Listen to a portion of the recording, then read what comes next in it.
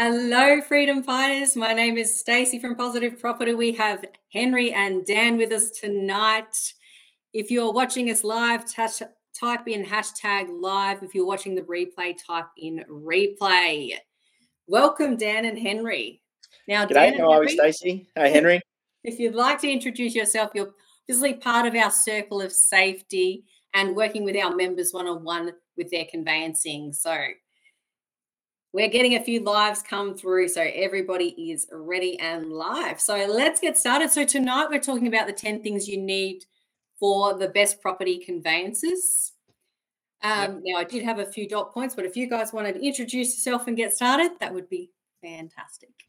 Absolutely. So probably what we'll do tonight is, because we've got the public event and we've got the private event after this with a bit more detail, a bit more information. So what we're thinking about doing is starting with a bit of a general thing. We'll go into a bit more detail in the private section where we've got a little bit more time. So just to give us a general overview of who we are and what we do. My name's Henry Lloyd Davis, and I'm a tax lawyer. I'm based in Adelaide here. And I'm the principal of Australia Conveyancing. So Australia Conveyancing was set up so that we could offer a national service for conveyancing rather than having to go to a different conveyancer in every single state. And that's probably our main point of difference. We also, a lot of conveyancers aren't lawyers. And so I'm a specialist tax lawyer and I have my own operating firm as well. And I really wanted to see a higher level of service to be involved in conveyancing as well. Dan's on our team here at Australia Conveyancing. He's one of our lead conveyancers, and we'll probably be speaking with Dan or Matt in one of your files if you choose to do your conveyancing with us. So what I might do is, that's a bit about Australia Conveyancing. We'll go into a bit more detail shortly, but I thought I might give you a bit of a background about me and kind of my story as well and how I came to be here. So I grew up in Canberra. I went to a full immersion French school where the teachers were incredibly difficult, and a couple of them had to get deported because they were so outrageous, particularly students. So I grew up in an environment that absolutely necessitated grit. And because I was an Australian kid in a French school, they actually tried to get me out. So I learned a lot of ways. I learned a lot about rules and processes in that period of time. And I also you fluent French? Yeah, I am. Je parle français. Je suis 33 ans. J'ai étudié au lycée franco-australien de Canberra. And I can also say awesome. Keep going. Yeah. And so if you need to learn a French phrase, I would absolutely recommend you learn the phrase Le cacahuète est dans l'ombril de l'ornithorynque. Henry, what is positive property in French? Yeah. I have no idea. Positive property. It's a property which is positive. So the phrase I was saying means the peanut is in the belly button of the platypus. So happy to take some time out of my day to teach you how to do that. But when I was 18, I joined the Air Force and I was a radar operator and I was on the APC-3 Orion aircraft as an electronic warfare operator as well. And we did sonar. So I used to hunt submarines for the Air Force. I got airsick. And so decided to become a tax lawyer instead, which was obviously the next choice. I wanted to make sure they just follow on together. Same, right? Yeah. I wanted to use all the skills I'd learned in the Air Force hunting submarines to then apply that. So tax law was obviously, you can guess why I did that. And I've about 2 years ago, I set up my own tax law firm. I'm also building I suppose I'm the chairman of a property trust here in Adelaide, which is building our first skyscraper. So it'll be a 183-meter tall tower with a public viewing platform, a 240-key hotel, and a MOSA. Hopefully, the government will come on board with that project, which would be Adelaide Museum of South Australian History, and that would incorporate a history museum into Adelaide.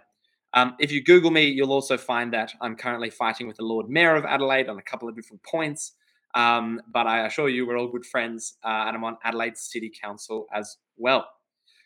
So after starting my law firm, so I did that for, I was a practicing solicitor in some other law firms, and I really wanted to go out on my own to give a much fuller experience for my clients. I've got a team in my law firm, about 5, And I really saw, so my clients were property developers and accountants primarily.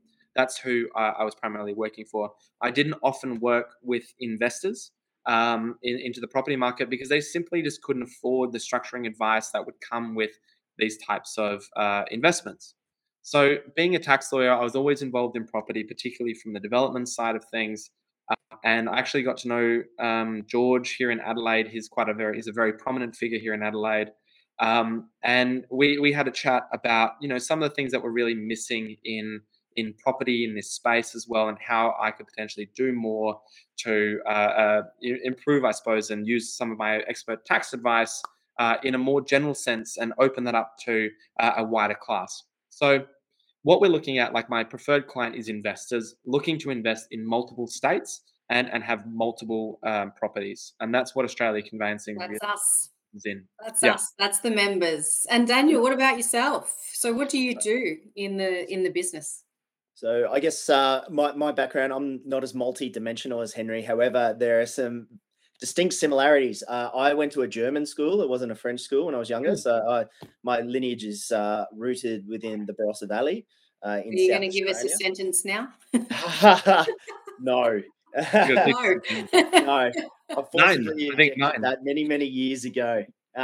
That said, there was a story where about 15 years ago, I was holidaying in Europe and I was in a covered market in Poland, and I was trying to negotiate and barter over what he was selling, which was knockoff perfumes. And I found myself being able to speak quite fluently in German Wow. with him to get the discount. And it was through no recollection. It just actually magically happened. So learning a language is a very fundamental, rooted in your DNA kind of thing to pick up, I find. So if there's anyone out there who speaks multiple languages or is aspiring to, highly recommend it. It's a skill that, like a bicycle, once you get back on, you'll pick it up without even trying. Perfect. But the other interesting coincidence with Henry is I'm also from the Air Force as well. So Well, they maybe that utilize is a roll-on career then. absolutely. And in fact, we were based at the same place at the same time, but just never ran into each other. So whilst Henry was at 292 and learning to fly in the Orions, I was over at 92 Wing headquarters working in operations. So we were probably, what, Henry, 350 meters Stones apart at any throw. one time. And I mean, I was in the sent you in strange sergeant's mess. places. So I was in the fancy schmancy silver dining area. Oh, okay. Well, you're a bit poshy, huh? All right, well, let's get to it. We're going to go through a few things that obviously people are wanting to know in terms of conveyancing. Anyone can feel free to put your questions in the sidebar or in the chat. But what do conveyancers do? Just give us that in a short, hey, what do you do? The most important thing we do is sort of concierge the purchasers or the vendors experience from the point where they decide to commit and they are contractually obliged to purchase or sell, and just holding their hands and making sure that we're shepherding the transaction through to successful settlement. That's really the area that we play in. So whilst there are many people that are involved in the property purchasing process, often the conveyancer is the one that gets involved in the highest risk part of the process right at the end. It's more than just a simple administrative or clerical role, is often an advisory role. And you have to be very careful, and we'll get onto this at some stage tonight as well, is you need to be very precise and particular about what type of conveyancer you're selecting, and then come to the decision with a criteria in mind. You want someone and something that's holistic, that's experienced, but is also multidimensional, and then is able to provide a safety net for the transaction in the event that something does and can go wrong. You do put a lot of trust in them. I know that a lot of people do not read the fine print that they probably should. And so they're expecting that, hey, you're going to do your job to the best of your ability and cover us, basically. Yeah. Make sure we're okay. Yeah. And more often than not, it's difficult to find a proactive conveyancer. And that's generally, it's no fault of their own. It might be the fact that they are new to the role. It might be that they're very busy. It might be that they're focused on other aspects of their business and don't have a client-centric view of things. It's probably the most exciting and motivating part of working in Australia conveyancing is that we focus on a small number of high yield customers and communities like Positive Property, where we can actually build a very close rapport and be very proactive in what we do and offer to the clients that is above and beyond what a typical conveyancer would do for a purchaser. Absolutely. So how much does a conveyancer cost? The big question. They're going to vary a lot in price, I'm guessing, depending on what conveyancer you pick and what they do. So I think probably that's a good question for me to take. You might have seen, and I'll probably give you the example with wills, all right? Wills and estates. So you can go to the post office and you get a $5 will kit. And that will cost you $5 and you can have your will sorted and peace of mind all sorted out. The lawyers love will kits. They really, really encourage you to fill them out because the cost of administering your estate at the end of that is absolutely outrageous because generally the way that it's drafted doesn't successfully leave the property where it's supposed to go. It's often litigated and it becomes extremely expensive. And that's where lawyers really make all their money, which is when they do your probate. So your probate is that kind of second thing, right? So you can get a will kit, for example, for $5. You'll also see this race to the bottom with a lot of firms. They'll be offering you with a fixed fee will for say $200, for example. Now I know to actually do a will properly costs you a minimum $1,500, even to $2,000 or more to actually figure out what's supposed to happen. Now we've kind of seen this race as well to the bottom in conveyancing, and I've seen a lot of the times. I've seen advertisements out there for $800, and I'm like, Jesus, that's well below what we offer, and that's what we charge. So the thing is that a lot of those costs aren't factored in, and sometimes whilst the job might technically get done, like if you buy a will kit, you will have a will at the end of it. Does it stand up? Does it prevent you from anything going wrong? Well, not so much. So at Australia Conveyancing, what we make sure, and different transactions cost different amounts in terms of, say, if you're putting a caveat or a mortgage or a standard conveyance, we charge depending on your complexity and what's going on the back of it. So you probably expect a conveyance, depending on the state as well, has variables as well. So Queensland, for example, you should add another $2,000-$3,000 to a basic charge just because of the way that they do it. And only lawyers do conveyances in Queensland. So a typical conveyancer will cost, I've seen it online for as low as $800. That's your bargain basement, bottom of the cheapest thing you can get. And it could go up to $2,500, depending on the complexity of your file. And we normally charge in that range somewhere, but really depending on what's involved. So is it subject to finance? Is it unconditional? We make sure that we go through your contracts and your building contracts, and we actually provide you advice on that and take over negotiation as well. So we look at your file and we give you a price based on what it is. But bargain basement, $800.